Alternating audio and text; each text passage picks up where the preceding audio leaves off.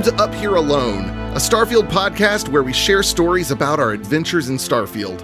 This will be an introductory episode where we discuss our expectations of the game as well as our history with Bethesda. When I saw so many players were planning on journaling about their adventures in the game, and Bethesda themselves were encouraging this by selling an official Constellation journal, I loved the idea and really considered buying it, but I also know I've tried journaling in the past, and I'm terrible at it. I'm not a journaler, I'm a talker. So I figured, why not do a podcast where I talk about my adventures in the game? But the problem is, I don't want to do that alone. So I've asked my friend King Elfie to join me. King, thank you so much for joining me on this ridiculous idea. Thank you for having me. So I haven't actually asked you this yet, and I think this is kind of important before we kind of dive into everything we're going to get into today, just so I can have a good picture on where we're going in the near future. So you've pre-ordered the game, but did you pre-order the premium edition so you can play it a week early? I did not, so okay. I have access to it on September 6th, I believe it is, like most other people. I did get the early release, so that's going to be interesting for our first official episode where we're talking about our adventures. I think it'll actually be funny. I think maybe we'll plan our next episode to be after I have played it and you haven't, and I have to try to hype you up without giving anything away.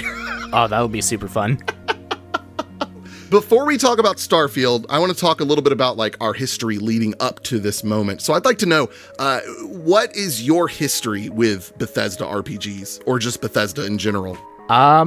I've played so many Bethesda games. So for context, I believe I played both the Elder Scrolls and Fallout series before they were actually owned by Bethesda. Because when did Bethesda acquire them? Was it like Fallout 3 or something like that? Yes. Yeah, Fallout 3. Yeah, so I played Morrowind, like way back on my cousin's Xbox, I believe it was. And I played Morrowind through Skyrim. I played Fallout 3. I played New Vegas, which isn't technically Bethesda, but, still Fallout, and 4. It counts. Yeah, it counts. Obsidian counts. And then Fallout 4 and 76. I have a funny story about my history. So I bought Morrowind, not knowing at all what it was. It had to have been just a few years after its release because I found it in a bargain bin at Office Depot for like, I don't know, maybe $5 or $10. And I just picked it up and thought, hey, that looks pretty cool. Like at that point in my life, I had been a strictly Nintendo gamer, and I had a friend in high school. This was, for context in my life, this was somewhere around my last year of high school and my first year of college when this happened. But in high school, I had a friend who got me into PC gaming. And so at the time, I had only really ever played on PC Counter-Strike, Day of Defeat, Half-Life, and Diablo 2. And Diablo 2 was the closest game I had played to what Morrowind looked like. So I thought, this is going to be awesome. I'm going to get this out of the bargain bin and I'm going to take it home. So I booted it up. And I was so confused. I'm like, what's with all these weird giant mushrooms? Who are all these strange people? And why is the game not telling me what I'm supposed to be doing? And why do they hate the Dark Elves so much? What did they ever do? I booted up Morrowind, maybe played for 15 minutes, wandering around, couldn't figure out what to do, uninstalled it, and I think I even threw the disc away. and I forgot about it. I didn't know who Bethesda was. I didn't know what Elder Scrolls was. So then, a few years later, I see Oblivion. Same situation. It's on clearance or something. I bought it for $10 because I thought it looked cool. And I take it home. I install it. Now, I'll admit, I lasted longer in Oblivion, but it was still maybe an hour. I remember thinking, how did this no-name developer that I've never heard of get Patrick Stewart to voice the king? I was so confused, and I was actually kind of concerned, like, what did Patrick Stewart do to get this gig? Well, they did instantly kill him off, so... Well, and that was my other thought was, oh, well, they killed him, so, hey, well, he just had like 10 lines to record. So I didn't understand what the games were. And like, so if you don't have friends And I didn't really have much, there wasn't much in the way of internet back then. I mean, there was, but not like this, that you could just look up, gameplay videos and stuff. Yeah. But if you don't have friends to explain to you, hey, here's why this game is so good and what it is, they're not great. It's really confusing. Like, the combat felt so floaty. Yeah. This whole tale is about a boomer who's always behind on buying gaming stuff. I bought an Xbox 360 secondhand from a guy on Craigslist, and I was in like a lull period in my PC gaming days, so I bought this Xbox, and it came with some games. One of those games was Fallout 3. Ooh. Now, Fallout 3, I was hooked immediately. I fell in love with it, and I just sunk so many hours into it, and I'm like, okay, who is Bethesda? And I go and I look it up, and I'm like, wait a minute.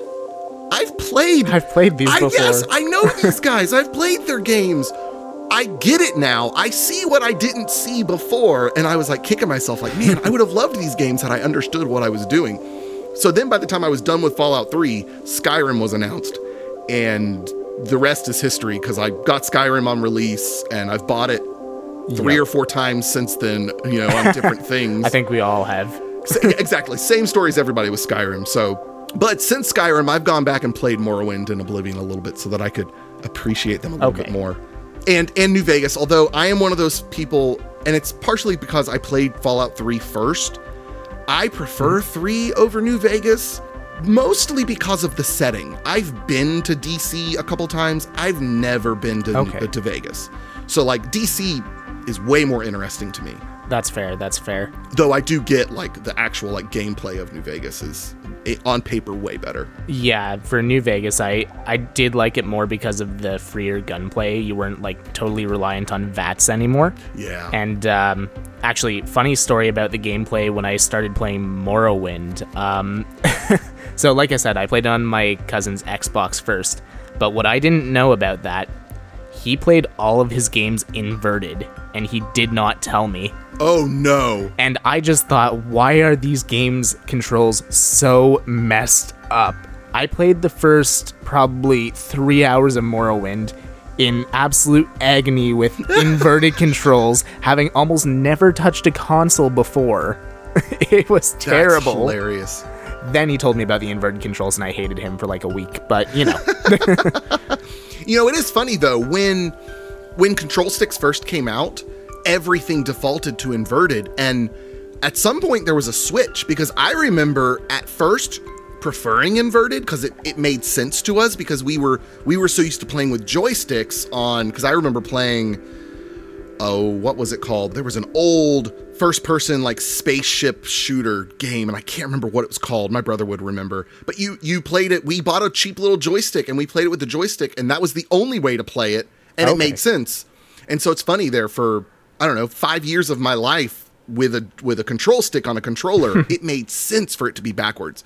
But then as soon as the industry shifted, my brain, for whatever reason, had no problem shifting. Yeah. So I was like, okay, maybe this is better. Well, it just makes sense. You click right, you go right. You click left, you go left. So why can't up and down be the same? Exactly. So let's broaden this question a little bit. What is your history with like space games in general? Okay, so I have an interesting history with space games in general. So as much as I hate to say it, I have not finished The Outer Worlds yet. I really want to, haven't gotten around to doing it yet. One of these days I will. It is a fantastic game by, I believe that's Obsidian too, isn't it? Yes, it is. Yeah, I'm really enjoying it. I just haven't found the time to finish it. Past that, I bought, unfortunately, I bought No Man's Sky right when it came out, which was a bit of a rock on the road in terms of my space journey. Boy, what a Cinderella story that game is. Yeah, I know, right? It's great now, but when it started, I remember drifting through empty space for about 5 hours before uninstalling the game and regretting spending my money. Hey, well, at least it only took up like 8 gigs at first. I mean, it's still not a very large game, but exactly. At least it wasn't that big of a deal. Yep. I just remember thinking, I just got paid and I spent like $80 of it on this game. Oh no. But before that, I didn't play too many space games. One game that I do specifically remember from my childhood, though, because my dad played it so much and he got me into it. I don't know if you've ever heard of Master of Orion. no. Oh, it was an old game. It was like a space strategy game where you would like take over different planets and solar systems and everything like that. It was kind of like Space Civilization almost. Okay. Yeah, but I played that so much. Man, I'm looking it up right now. It doesn't even look familiar to me. It was such a good game. I enjoyed it so much. I have also played No Man's Sky, and I did not buy into it so soon. I bought into it later when it was starting to get good. Okay. Good. And so I was more confident in my purchase. But so at the time though, I had been playing a lot of Elite Dangerous. I have lots of hours in Elite Dangerous. I love Elite Dangerous. Despite the horrible decisions they've made recently, the core gameplay of being a space trucker is just divine. It is so well done. Okay. And so I didn't buy No Man's Sky for the longest time because I thought to myself, I don't want to play it if it doesn't have joystick support. Like, I've got a whole joystick throttle set up for Elite Dangerous. I want that in No Man's Sky. But then I figured out that's not really what No Man's Sky is about. And so I got it, and I do like it. I don't love the gameplay loop of it. And I think the one thing I don't like the most about it is there's no, as far as I'm aware, no one has corrected me on this yet. There's no like humanoid combat. Like, all combat is flying drones. Yeah. And so like that just doesn't interest me at all. Like, I feel like there should be some, I don't know. And there's a new update coming out or just out called Echoes, I think. I don't know if that introduces it maybe. But the day they introduce that, I am hopping back into No Man's Sky, buddy. Oh, absolutely. Yes. It'll just be I'll so play that great. with you. Yeah. And then I'm also a Star Citizen player. I have played just enough Star Citizen to know that I'll potentially never touch it again. I got this new PC and I was like, wait a minute, can my new computer run Star Citizen? You know, it's like the new, what was the old game that can it run? Oh, something with a C. yes. Oh, am I blanking on it? Can it run Crisis? Crisis 3, that was it. Crisis 3. Yeah, can it run Crisis 3? That's the new Can it run Crisis 3. Can it run Star Citizen? And it can, and it runs it really well. And buddy, it was a lot of fun, but it is a bit much for me. That's fair. All right, so on to the Starfield hype, what we're really here to talk about. I've just got a few questions to kind of chat here. We're going to talk about some good things we're excited about, and I also want to talk about some concerns we have. So first, I want to ask, what are 3 things you're looking forward to doing or experiencing in Starfield? For Starfield, I have tried to do as little research on it as possible because I want to be surprised. I want to get that same experience that I got when I went into Skyrim and Fallout 4 for the first time. I want to be surprised by everything. I don't want it to be ruined.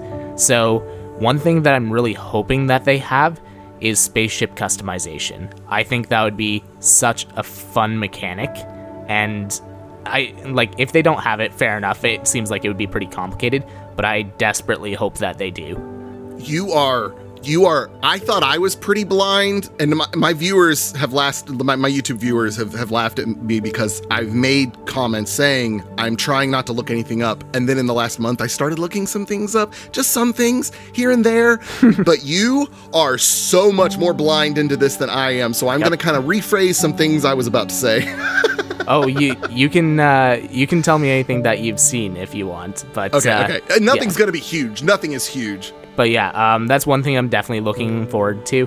I also really hope that they bring back dialogue options as like a more central focus, kind of like in Fallout 3 in New Vegas, as well as what they did in No Man's Sky, as opposed to like the 4 option, dial wheel that Fallout 4 had. I still didn't mind that, but having those extra options for dialogue and ways to direct your story in different directions was just one of the things that made Bethesda games so amazing. Yeah. And in terms of a third thing, I'm really just excited to have a good space game.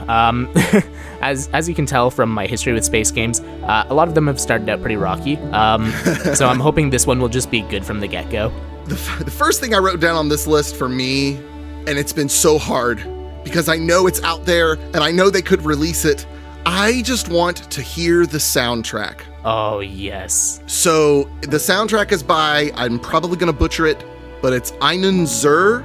He did Fallout 4. He did the Dragon Age series. This dude, Ooh. yeah. He's also, and I think this is really interesting because I would have never thought of this as being a like thing that people do. If you go look him up, he's done a ton of like movie trailers. Like he did the music, and let me clarify.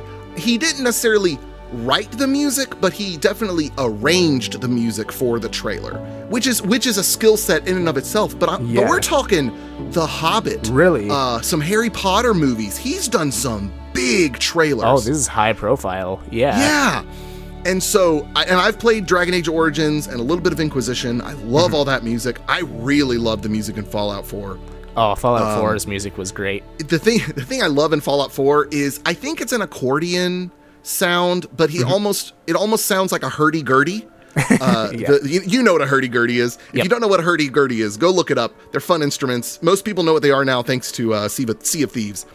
But it sounds almost like a hurdy-gurdy, and he just does a great job at using these really unique instruments. So I'm really excited about that. And to be honest, I have realistic expectations because Elite Dangerous has the greatest sound design of any game I've ever played and the greatest music of any game I've ever played. If Starfield can just be half as good, I will be ecstatic. I do not expect it to come anywhere close. I don't think anyone ever will. Elite Dangerous is just that good. So I'm really excited about the soundtrack. I'm really excited to kind of just take it in. I've been dying to listen to it. I've been putting together Spotify playlists of, it might be music like this, so I can just kind of get in the mood. Yeah, definitely. So the other thing I'm excited about is there is ship customization. There is, and yes. It looks phenomenal. Oh, I'm excited now. You're adding rooms, you're adding engines, you're adding weapons. No way. It looks really cool, and it's a really neat interface. A lot of people are comparing it to kind of like Kerbal Space Program. Yes, yeah, it's kind of like a Kerbal Space Program setup, and it almost feels like Legos in a way. Like everything's just kind of clicking and popping together and stuff. I like it. I am really excited to get out there and So actually, let me jump to my third point, and then it'll kind of come back to this. But the third thing I'm excited about is the post-story gameplay. I've heard, and I hate this cliche because I'm an MMO player, and it's a cliche in MMOs for people to say, the game doesn't start until you're max level, which is just a lie. I hate that. But I understand what they mean when they say in Starfield, the game really, I think someone phrased it as, the game really opens up after the story is done. Like, not that it's not open before that, but at that point, you're really free to go do whatever, and there's a ton left to do. I mean, Skyrim wasn't so different. Yeah, exactly. Post-story gameplay where I can just be, working on perfecting my ship.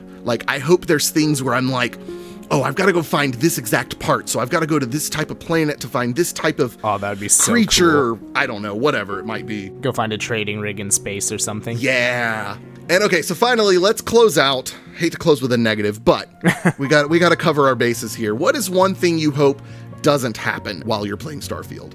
I think the biggest thing that I hope that doesn't happen is a bunch of stuff that is blocked by kind of like a creator club style thing. Oh, so yeah. if they go kind of that route with their newer games, I really hope that doesn't end up blocking storylines or dialogue options or anything like that. I have high hopes for it. I really don't think it'll happen, but I've seen enough people online concerned about it that it's kind of crept into my brain. Oh, yeah. But other than that, I really don't have that many concerns about it. It hits all of my checkboxes for what a good game should be in my mind. So I'm thinking it'll go pretty well. I actually completely agree with you, and I think anyone who's well, but Bethesda's known for releasing buggy games, and then it gets fixed and patched, and those things that don't get fixed or patched, the modders will fix it. I'm not worried about that. But I did think of one thing that I am worried about, and that is how they handle humor in the game. Because I feel like in Elder Scrolls, and especially in Fallout, it's easy to have humor that doesn't stand out in a weird way. Like in Skyrim, we had Cicero and we had Maik the Liar, right? There were a lot of really funny characters that didn't take you out of it too much. I'm worried that with a space game, I need them to either go really intentionally focused on the humor and the timing and maybe not too much of it and just have it be really good, but in very small spurts, or none at all. Like, I don't want them to go in between. I kind of worry that they're almost I worry that like someone might say, hey, let's do something like Borderlands. Let's put some Borderlands type humor in there. And like, that just would not fit to me. Yeah, not in this type of game. When I think space, I think more serious because like when you're in the vacuum of space, like everything is a life or death decision basically. Right. And sure, you can put some humor into there, but like, for example, like you said, a handsome Jack-like character wouldn't fit. Like that worked in Outer Worlds because the game was designed to be that. Exactly. It was meant to be very satirical, tongue-in-cheek. I mean, look at the whole get-up of Spacer's Choice. It's not the best choice, it's Spacer's Choice. Like, the whole thing is built to be a comedy. Starfield is clearly not built to be a comedy, and I'd rather it not be a comedy than try and fail. Absolutely, I 100% agree. And yeah, going back to a point that you had before with the bugs and everything, personally, I think that's part of the charm of Bethesda games is seeing what kind of bugs you can find and how funny they are, because even if they steer away from the comedy, like if they go like nearly 100% serious, you can find comedy in the little things that happen in the unintentional bugs that are in the game. Like, one of my favorite things in Skyrim is the horse bug at the beginning of the game, where the horse just goes like on a hinge and swings back and forth. Like, it wasn't intended to be funny, but it is. Right. And I actually had the same experience in Cyberpunk. Like, people T-posing in Cyberpunk, I thought that was hilarious. Oh, yeah. Me too. I love T-posers. And in my mind, it was just kind of like their computer chips fried, and they just got stuck that way. And, I could explain it. Exactly. You can build your own narrative. Well, I think that's about all we have to talk about. All that's left to do is to wait. So at the time of this recording, I'm less than a week away from pre-release, and you're just under 2 weeks away from release. So my condolences. But we'll have to schedule a recording for the next one, just so I can get you hyped. 100%. I do want to make sure everyone knows, if you're interested in any of our other projects or channels, I'll have links in the show notes. King, thank you so much for doing this with me and feeding into my crazy ideas so much. Thanks for having me, Kyle. It was a ton of fun. No problem, man. All right, we'll see you guys next time. Bye-bye.